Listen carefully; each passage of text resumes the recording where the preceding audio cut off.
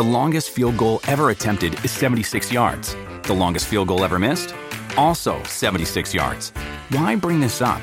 Because knowing your limits matters, both when you're kicking a field goal and when you gamble. Betting more than you're comfortable with is like trying a 70-yard field goal. It probably won't go well. So set a limit when you gamble and stick to it. Want more helpful tips like this? Go to keepitfunohio.com for games, quizzes, and lots of ways to keep your gambling from getting out of hand. Shell Oil, for example, is now building themselves into your car entertainment system. So they'll say, gee, you're running low on gas. We have a station just a kilometer ahead. If you fill up now, I'll give you 2 coupons for coffee. And by the way, it knows 2 coupons because the in-seat monitors told them there were 2 people in the car. My washing machine, for example, can automatically order the detergent when it's running low. My printer orders my own ink, and my Brita orders its own filters. Hi, I'm Vishen Lakhiani, founder of Mind Valley, the School for Human Transformation. You're listening to the Mind Valley podcast, where we'll be bringing you the greatest teachers and thought leaders on the planet to discuss the world's most powerful ideas in personal growth for mind, body, spirit, and work. Hi, everyone, and welcome back to the Mind Valley podcast. Once again, we're recording under some pretty strange circumstances.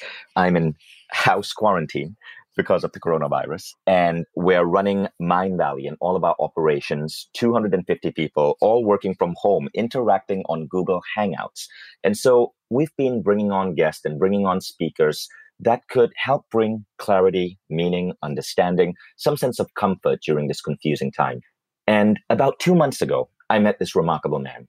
I was at an event in Panama City, and he was a speaker. His name is Terry Jones, and what he's accomplished in life is truly revolutionary. He's the founder of Travelocity, the founding chairman of Kayak.com. I've been using Kayak.com for 10 years almost to book flights. It is one of the most useful internet websites I have in my life. And Terry began his career as a travel agent. He jumped to 2 startups and spent 20 years at American Airlines, serving in a variety of management positions. It was at American Airlines that he led the team to start Travelocity, and he changed the travel industry. Now, that industry is an industry going through some massive disruption right now because of the situation at hand. But that is not the topic of this podcast. Rather, what we're going to talk about is Terry's work as an innovator, as a thinker, as a thought leader, helping people around the world think about how to disrupt their own companies so that they can rise into the next evolution of their business. So Terry's the author of a book. I'm halfway through the book right now, and it's a beautiful, stunning book that just kind of grips you. It's called Disruption Off, the technological disruption coming for your company and what to do about it, by Terry Jones, founder of Travelocity, founding chairman of Kayak.com. Go check out the book if the title resonates with you. It's Disruption Off. You can Google it. Simply put in Disruption Off and you'll find it. But here's why this topic is so interesting today. During this time, when so many businesses are being disrupted by coronavirus, what if we can use the fact that we are kind of like under house arrest to use this time to actually think about what are we going to shift in our lives and shift in our business when we come out of this situation. And when we come out of this situation, as everyone is putting the pieces back together again, what if we can put the Lego bricks back together in such a way that we are not just doing regular business, but we are leveraging changes in the world, new technologies, new business models to rebuild ourselves better than before.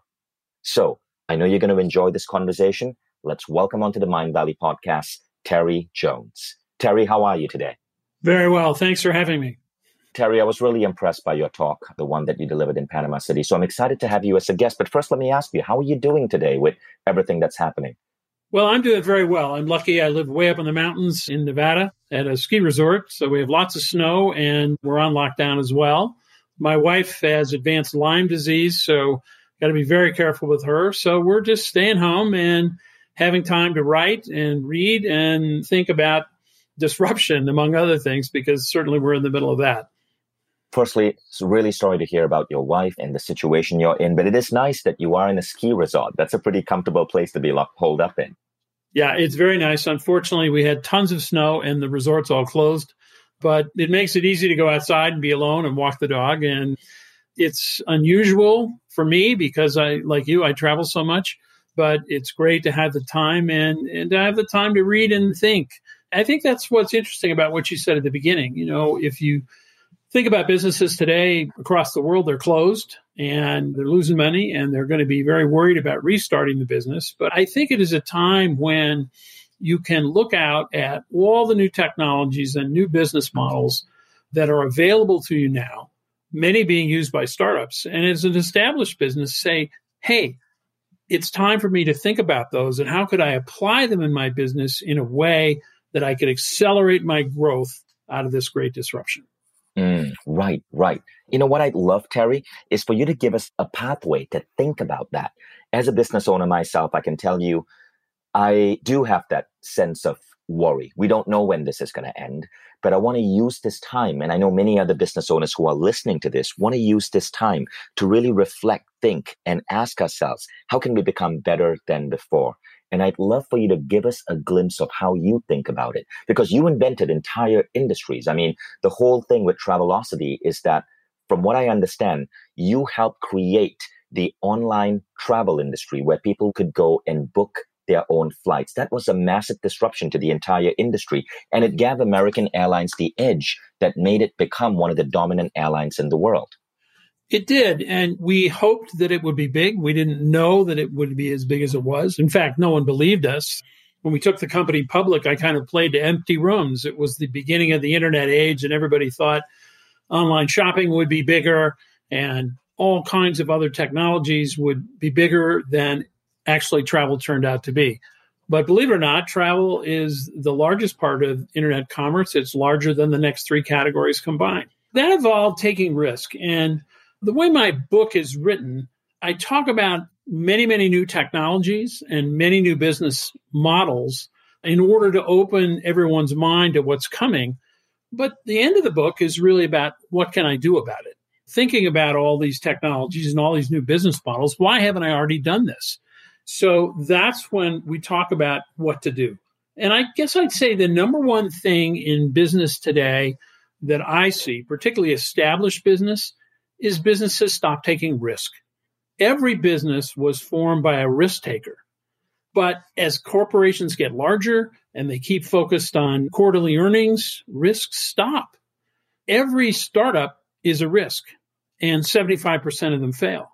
But in corporations, it's very hard to have any kind of failure. And that's the biggest change I think businesses have to make, is to say, I am going to experiment with these new technologies. I am going to experiment with new business models. There are many other things that we'll talk about that businesses can do. But I think the number one thing is to say, I'm going to build a culture where experimentation is welcomed, failure is understood. Doesn't have to be a big failure. And that people feel safe and comfortable to try and take a risk. And once you do that, then somebody can say, hey, let's adopt 3D printing. Let's use robotics. And you try it out. Maybe it doesn't work. That's okay. Try something else. Because that's the only way the world moves forward, is through experimentation, mostly failure, and then suddenly a great success, which is what happened with Travelocity. Now, what does that mean for the world today? There are so many emerging new technologies coming into place. The world is changing at such a rapid pace. And I know the innovators in Silicon Valley and other hotspots around the world are creating these tools with the potential to disrupt the way we live our lives, from augmented reality to artificial intelligence. As a business owner, what are things that we have to keep in mind, and how can we better take advantage of these emerging opportunities? Again, I think it is sitting down and hopefully looking through a list of technologies, and they're in my book, but they're also online, of what is happening and how are people are doing them in industries maybe totally different than yours, which will spark that idea to say, I could do that. I could do that. Because so many times you hear about people who look at a startup in their industry and say, how do they do that? I couldn't do that. Except, of course, you can do that because you have things that startups would kill for. You have the factory, you have the supply chain, you have the brand, you have the sales force, you have capital. Startups have none of that. But what they have is technology and courage, right? So if you look at it and say, take an industry that's been turned on its head by 3D printing. 90% of hearing aids in the world are now 3D printed. That happened in less than 4 years. Who would have thought that, right? But the companies that didn't make the jump aren't here anymore because they didn't really see the value, except the customer did, because guess what? Those hearing aids are customized to you. Or think about the fact that GE just got the first jet engine part approved to be 3D printed. And now they got a part that's cheaper, lighter, stronger, faster to make. And what about the 30 different subcontractors who made that before, the people who shipped it, the boat, the truck, the customs broker? All those people aren't needed.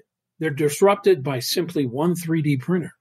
So wouldn't it be better for you if you're a manufacturer to say, hey, I'm going to work with these airframe manufacturers and put a 3D printing facility right next door so I'm the one who prints it?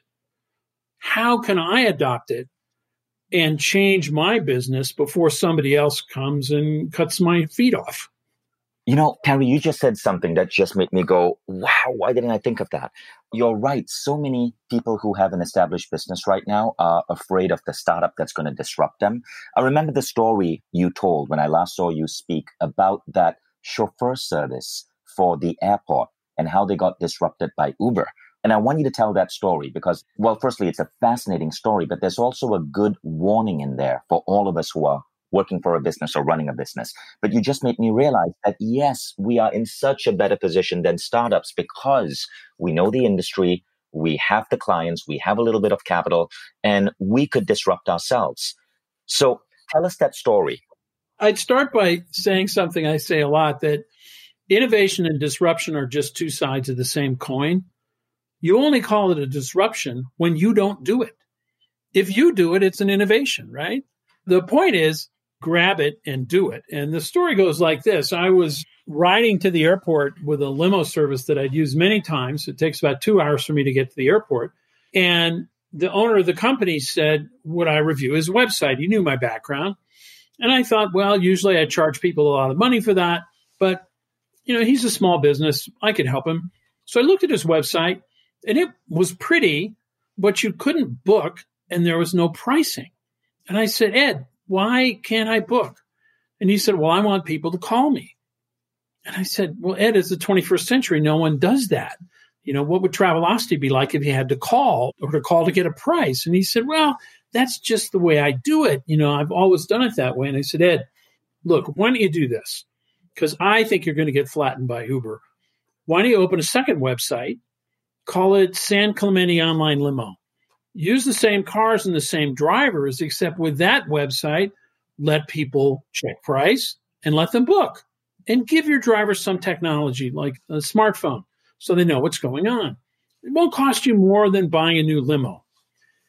He said, well, I don't really know. It seems pretty hard for me. I said, Ed, how old are you? And he said, 55. I said, I don't think you're going to make it to retirement. You're not going to be 65 and still own this company if you don't change. Well, the rest of our ride was in silence. And unfortunately, about 6 months ago, I got an email that his company had gone bust. He had the opportunity to change, to innovate, except he let himself be disrupted. And for him, it was simple. He could use a bunch of standard tools and things that were around and leverage his brand, his drivers, his cars to continue his business. But he couldn't change, and he was afraid of taking that risk. And I think it's a good allegory for so many businesses. But sometimes it's much harder to change your business, but you have to do it. You don't want a historical marker saying, here was the Jones Company, a great contributor to our community, employing thousands. It's gone now. Nobody wants a historical marker for their business. They want to be in business. And that takes having the courage to change. I love that. I love that story. And there's such a powerful lesson over there. Now, where do we get started? How do we think about disruption? What type of framework would you recommend? I think about these various technologies that are coming into place and the new business models. Let's take one, outcomes. There are many models, but outcomes is an interesting new model. So Philips, the lighting company, makes light bulbs. just went to Schiphol Airport and said, instead of light bulbs, we want to sell you light. And the airport said, what? Said, we just want a contract to light the airport for the next 20 years. And they got that contract. And in so doing, now Philips immediately put in lights that use less power because they're paying the power bill. They put in lights that last a lot longer because they're buying the bulbs, not the airport. And now they even, through the circular economy, take the bulbs apart, recycle them, and remanufacture them to lower their manufacturing cost. And guess what? They've got a long-term contract that is way more profitable than selling light bulbs. I worked with Honeywell last year. Honeywell has made sensors for over 100 years that are used in manufacturing plants that when something fails, the red light goes on, right? Well, they moved from sensing to meaning. So instead of the red light going on, they'd actually get a little computer message that said, compressor 4 has failed. The air conditioning is off in this area. They moved from that to action. Now, when the sensor goes off, you'll see something on the screen that says compressor down in area 4, backup turned on, service is dispatched. That's obviously worth way more money than selling a sensor. So they're selling an outcome. You need to look at these new business models, outcomes, subscriptions, direct to consumer. We can talk about more of them and see how they might apply to your business. One of the great models, of course, is the new razors that come by subscriptions. There are 2 very large subscription razor companies here in the United States. Nobody ever thought about a subscription for a razor, but guess what? They're way cheaper than the razors that you buy in the store. And of course, the company now knows you as an individual, which mass marketers never did. And as they get to know you, they can sell you many more things because they have a relationship with you as opposed to the traditional razor company that had no relationship. Same thing's happening with box dinners. Instead of opening a grocery store, I'm going to sell you groceries in a box. You still cook them, right? But it's way more profitable. So investigating technologies and then investigating business models, you might use new technologies with new business models. You might use just new business models to apply to your current business. Wow, I love that level of thinking. And I love this concept that you just said, outcomes. That's a beautiful idea. Let's talk about the second one, subscriptions. Well, we've had subscriptions, of course, for many things for a long, long time, like magazines and newspapers. But there are all kinds of consumer products. You can get dog food by subscription. Almost anything that's recurring, you could now subscribe to. And it's a fairly simple model. But again, I want to tell people that the other part of that that's so powerful is that as a corporation, instead of just shipping your goods out to the big box store, now you actually know that Terry is getting a razor and how often he uses it. And you can begin to communicate with him online and learn more about him and sell him more things. I mean, I just bought a new oven called a Brava. And it's an infrared oven. It's about the size of a microwave. Cooks super fast. And it has built-in recipes, and it gets updated every week with new recipes, kind of like my Tesla gets updated. But guess what? I can actually order meals to be delivered in a box to my home through my oven. One of the fascinating things that people are doing now is using technologies like big data and the cloud and connectivity to have connected products. So there's a thermometer that's out. It connects to your iPhone. You take the temperature of your child, and it says, gee, your child has a fever. What are the other symptoms? And it says, this looks like something where you need a doctor. Would you like me to connect you to a doctor in real time via telehealth? Well, that's a whole lot more profitable and more wonderful for the consumer than just a thermometer. So connected products are another part of this subscription model that are making companies much more profitable and building loyalty. John Deere, the tractor company, now has connected tractors. They, for the first time, know exactly how their customers are using the tractor. Before, they used to get that information anecdotally through the distributor, maybe once a year at a meeting. Now they can look at every tractor in real time, understand how people are using them. And let me give you another related example. I was at a meeting and met some agricultural bankers, and they said, we just reprogrammed our system so that no transaction takes more than 5 minutes. And I said, well, that's good. Everything should be fast. We learned that at Kayak, but why 5 minutes? He said, that's how long it takes the farmer to get from one end of the field to the other. And while they're driving, they all have computers in their tractors. They're doing other things like banking. But when they get to the end of the field, they got to turn the tractor around, unload the product, do all this stuff. And by the time they get back, they've kind of forgotten where they were in the transaction. So we were able to understand that our customer has changed, and we now have a 5-minute customer. That's the kind of data you can get by being connected. It's a concept that I call in the book owning the edge. You see, the edge used to be about being at First and Main, at downtown, right, on High Street. Now the edge is being on the edge of the glass, whatever device the customer is using. So Shell Oil, for example, is now building themselves into your car entertainment system. So they'll say, gee, you're running low on gas. We have a station just a kilometer ahead. If you fill up now, I'll give you 2 coupons for coffee. And by the way, it knows 2 coupons because the in-seat monitors told them there were 2 people in the car, right? Amazon has done a terrific similar job. They started with those little dash buttons, but now they have an API so that my washing machine can automatically order the detergent when it's running low. My printer orders my own ink, and my Brita orders its own filters. Now, that's an incredible lock, right? That is really exciting. Oh, wait, sorry. My daughter just came in the room. Hi, Eve. I'm recording a podcast. Cute daddy. Thank you. Cute daddy. You're like the BBC guy who was live when his daughter came in and started talking to him. I said, it's one of the great things. Well, we are all stuck at home, right? And the schools are all closed. But no, I'm hooked on every word. This is so cute. Not cute. I was thinking about my kid. This is so mind-blowing. Now, let me ask you a question, Terry. And I didn't mean to call you cute. I'm sorry. I was talking to my kid.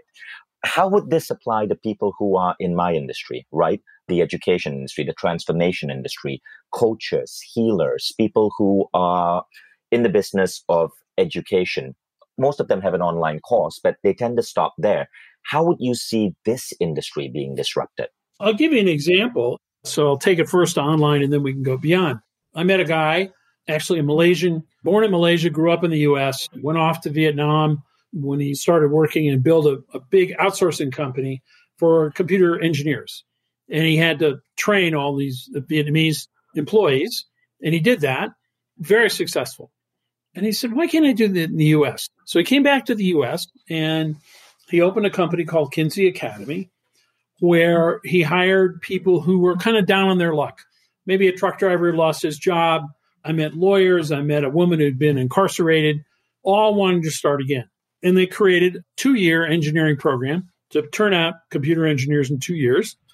Extremely successful, but with a new business model. The way it works is you pay nothing while you're at school, but you pay 18% of your salary for 3 years after you've graduated if you make over $60,000. If you make less than $60,000, you don't pay anything.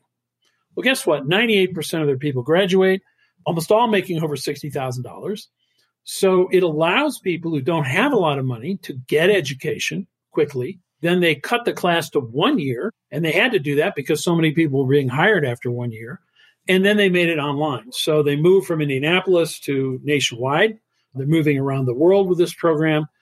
It is a little different. It's a flipped classroom, which I'm sure you know, where it's not about lectures. The professor is right there with you all the time. You're actually doing real product creation.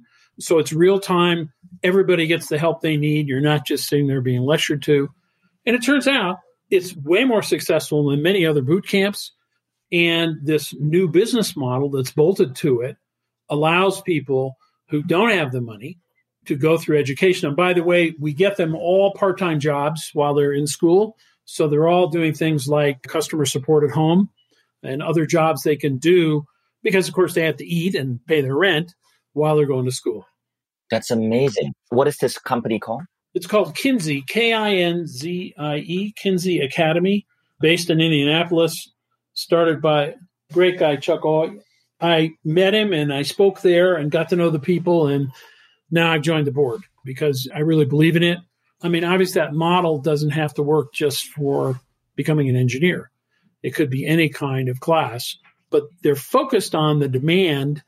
And particularly here in the United States, and I'm sure around the world we have the same thing, these engineers aren't going to Google and Apple and Facebook. They're going to traditional companies who are trying to disrupt themselves and desperately need engineers to become a new smart company. They're able to get great jobs because there simply aren't enough engineers. And there aren't going to be a lot of other people. Yes, AI is going to disrupt some jobs, but as we all know, it's going to create many others. Data scientist is sort of the number one growing job in the world. We don't have enough of them. So we could get back to some of the changes you have to make in your own company. One of them I call don't play pinball. You and I are old enough to have played with pinball machines, and they're still around in some places. I use that, and you saw the video in my speech, a picture of a ball going through a pinball machine, because that's the way many big companies make decisions. They bounce off these little rubber bumpers, and you have a new idea out there, and IT says, well, we can't write the code for that, and marketing says, we could never market that. And if you get through them, then sales says they can't sell it, and customer service says they can't support it. And if you get through those traps, then they bring out the big guns with those little flippers at the bottom of a pinball machine, and those are finance and legal, the departments that kill everything, right? And that's what happens in a big company. In a startup, it's just, a guy and a girl and a dog, and they say yes. So one of the big changes that companies have to make is to build a culture where everyone says yes, that their job is to say yes to something new. It's very easy to say no, because you can say no and then go back to work, leave the meeting. No, that was a bad idea. Shut it down. But you'll never change. It's hard to say yes. It's risky to say yes. But everybody in a company has to say yes and get behind the new idea and get it over the finish line for you actually to transform and disrupt yourself. I love that. But if we're in a company that's larger than 100 people, how do we start sort of greasing the wheel so it's easier for people to say yes? It really has to come from the top. It is about leadership, because I believe the best ideas in a company come from the bottom, from the people on the front line, the salespeople, the customer service people, the manufacturing people. They know what's going on. I was out at an airplane manufacturing plant. They made small single-engine planes, and I saw all these kind of look like emails stuck on various workstations. And I went to read them. They were actually emails from customers, some of them saying, this is the best airplane seat I've ever sat in. It's amazing. Well, that's going to make somebody feel good. The other one said, the door on this plane is terrible. It's always windy and noisy. Well, that kind of information flowing back and forth to the line person is terrific. But if management doesn't support it, it will never happen. So here's the most important thing, and it goes back to risk. The leader of the company has to stand up and say, hey, we're trying this new idea. Bob's running it. And by the way, it was a smashing success. And, Bob gets a big round of applause. And then this is another area. Laura did this. It failed. And we're giving Laura another chance because we kill projects, not people. It wasn't about her. It was just an idea that failed. Look, I'm just finishing the biography of Thomas Edison. It's unbelievable how many things he tried that failed before he invented the light bulb and improved the record player and basically built the movie industry and so many other things. But he tried thousands of things that failed. But you have to celebrate failure along with success. And when you do that, and when people see that there's really no risk and the boss is okay if the idea fails, we're going to try again, then you'll get people standing up and saying, hey, I want to try this. The ideas will flow to you from the bottom of the organization. But normally, they're interrupted by a thing I call the boson layer. Now, that's not the ozone layer. This is the impenetrable layer of middle management that stops good ideas from moving upward. It's not their fault. It's that they're not rewarded to take risk. So unless you start that top down first, you can't get the bottom up later. And the bottom up is where the best ideas come from. At Travelocity, we started in 1996 paging people when their flights were late. And yes, we were paging them because no one had cell phones then. They had pagers. Nobody had ever done that. It was amazingly successful. That idea came from a customer service agent. She said, I'm tired of answering the phone. Can't we page these people? But if we hadn't had a culture where those ideas could flow, it never would have happened. I love that. I love that. Gosh, okay, like I'm feeling so on fire right now. There's so many things I want to like think about or rethink or disrupt. I actually can't wait to get to my morning scrum right now. So thank you. Firstly, this is a huge dose of motivation. And what I like about this conversation is that in a time like this, it's so easy to focus on the negative, right? But what I'm finding is that actually being at home, being in this peaceful environment with my children is actually allowing my mind to expand in different ways. It's not do, but it's giving me more time to reflect, to think. I'm still getting stuff done, but as I'm reflecting and thinking, so many ideas are emerging. And I bet many of the people listening to this podcast who might be stuck at home as well are noticing the same phenomenon. I think that's right. I mean, it is the perfect time to do this. And hopefully, Disruption Off can give you a framework for that. You think about things in a company like marathons and sprints. Well, in a little company, it's all a sprint. But in a big company, you've got to run the marathon. I've got to support my staff. I've got to get the earnings done. I've got to produce the product. But at the same time, you have to have sprints. You have to have these little experiments that are going on all the time. And that's hard to do. And sometimes it takes different people to do marathons and sprints. At Travelocity, I brought a bunch of mainframe programmers over to program for the web because they knew travel. And it turns out they didn't like it. We were changing on a dime. We were canceling projects. We were very customer responsive. They wanted to go back to writing big, plotting, mainframe, one-year things. So we sent them back because they couldn't do the sprint. But at the time, Travelocity was all sprint. But in big companies, you do both. So people kind of self-select to that. There's some people who like the startup, changing, failing, trying again environment. And there's some people who like to come in and work on the line and do the same thing every day. And that's perfect. You need both. But if you're just running marathons, guess what? You're going to get out-sprinted by somebody at the end who's going to come and eat your business. If you think about monsters, Godzilla didn't kill King Kong, right? It wasn't another giant guy. It was a bunch of little tiny planes who killed King Kong. Those are the startups. Those are the guys who are biting at your heels. And we're all playing whack-a-mole 24 hours a day against startups. But they're also the place you can get the best ideas. I was with the chairman of American Express 2 years ago. He came out there twice a year just to do what they call a Silicon Valley petting zoo. We went and saw lots and lots of startups. And he said, American Express was founded. It was an express company. It was shipping freight on railroads. He said, now we're a financial powerhouse. I don't know what we're going to be next, but we're not going to be a financial powerhouse. We're going to change. And I have to find that idea out here.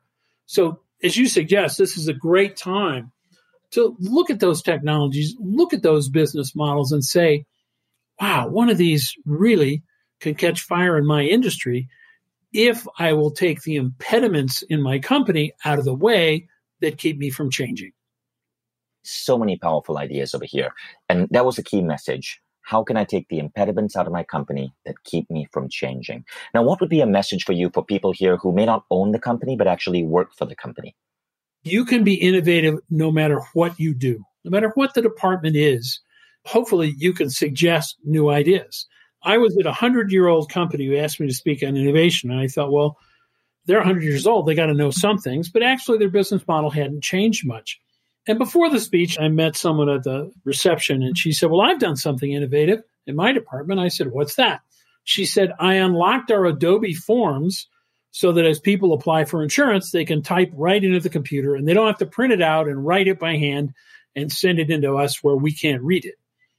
Now, I didn't want to tell her that the U.S. Internal Revenue Service had done that like 10 years earlier. So it wasn't exactly cutting edge. But you know what? It was cutting edge to them. And it certainly was cutting edge to her. It was wonderful that she took it on herself and did that and was applauded for it.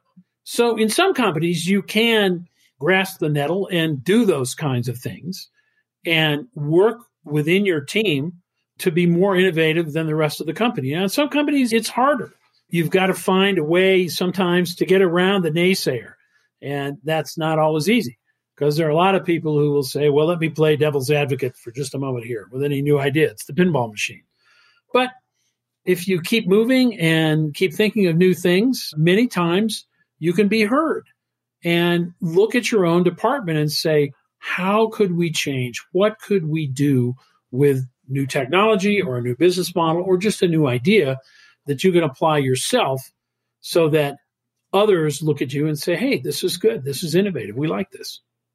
This is great. And this is also a great way to actually stay at work. I mean, I believe in good companies, bosses and CEOs really value the people who come up with ideas. They do, but they don't always. I've talked to people who say, I've tried for 10 years. And I said, well, if you want to be an innovator, a sprinter, you better move somewhere else. You can't fight City Hall. But in many companies, yes, they do value it. And they've just got the ozone layer between them and you. So you have to raise your hand and be heard, be a little bit disruptive. That happens all the time. It's happened forever. It's never easy to come up with something new. But now we have these incredible technologies that you may find you have an idea for that no one else in your industry has. That solves a real problem. I was in Iceland recently speaking for the U.S. Department of State, and I was touring around, and the driver said, you ought to come and see this cow barn, the cow milk, barn. And I said, well, I've seen those before. He said, no, look at this one. And we walked in. There wasn't a person around. The cows came in. They were immediately robotically hooked up to a milking machine while having a little snack. The cow was milked, and the happy cow walked back outside. No one around. And you might say, well, that's terrible. It's replacing people who did that job. The problem is they can't hire people to do that work anymore. Nobody wants to get up at 5 a.m. to milk a cow. That isn't what people want to do. And guess what? The cows actually produce more milk. Someone took a look at this and said, hey, we're having a problem hiring people. So you have to look at what is the trend that's happening in my industry. In this case, it's I can't get people, and say, I can apply technology to that and solve the problem in a whole new way. Beautiful. I love how you think. Okay, now, for people who want to go further in your work, I know you have 2 books out, Disruption Off and On Innovation. Okay, so there's Disruption Off and On Innovation. Could you tell us about both books so we know where to get started?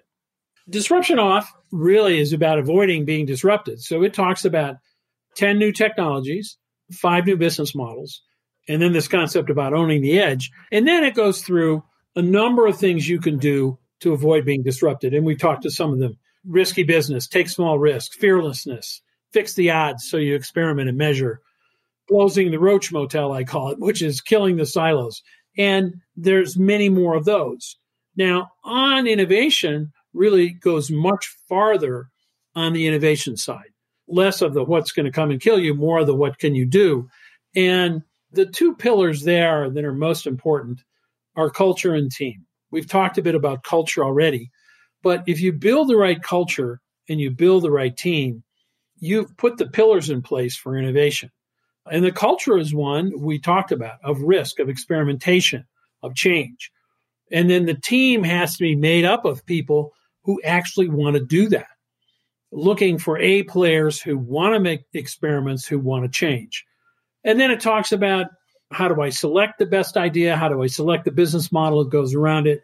How do I build a business that's continuously innovative? So it goes much deeper in the topic of innovation because a lot of people don't even know the definition. The definition of innovation I like is that creativity is thinking up new things. Innovation is doing them. It's putting ideas to work. I'm the holder of 5 patents, but not one of them is an innovation because my company didn't turn any of them into a product. They don't count.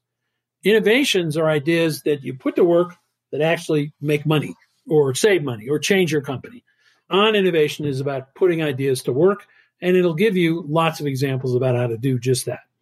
Love it, Terry. So thank you so much. And thanks for being a guest on the Mind Valley podcast. Now, for those of you who are listening, go to Amazon and search for Terry Jones. Keep in mind that there are 2 different Terry Jones. The other one is a comedian famous for Monty Python. So you can find Terry's books by Googling Disruption Off or On Innovation. If you don't find it, add the word Terry. So Disruption Off Terry or On Innovation Terry. I am currently reading Disruption Off. It is a phenomenal book, and it's the kind of book that just lights a fire under your butt.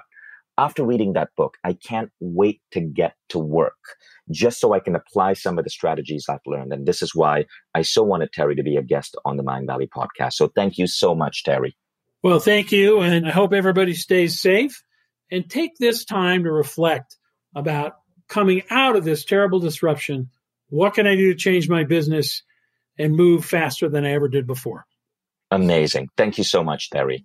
And that's it. For those of you listening, go ahead and leave a review. In your review, mention Terry Jones if you enjoyed this episode. And I'll see you next week on the Mind Valley podcast. Stay safe, stay positive, and we're here for you.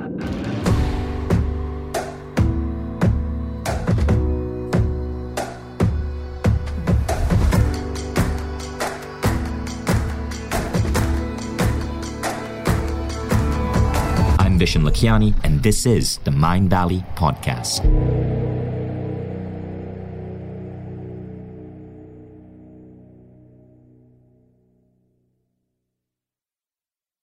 If you like the Mind Valley Podcast, take the next step. Become a Mind Valley member. Imagine being coached daily by the greatest teachers on the planet. How quickly would you transform your health, your mindset, your body, your relationships? How quickly would you double the size of your company? How quickly would you see your career grow? How quickly would you eliminate any limiting belief that's holding you back and manifest a life that you once thought beyond your dreams? When you become a member, you don't just get access to the greatest education in the world. You become part of a community of 150,000 of the most incredible people dedicated to personal growth. Go to mindvalley.com/now to get started.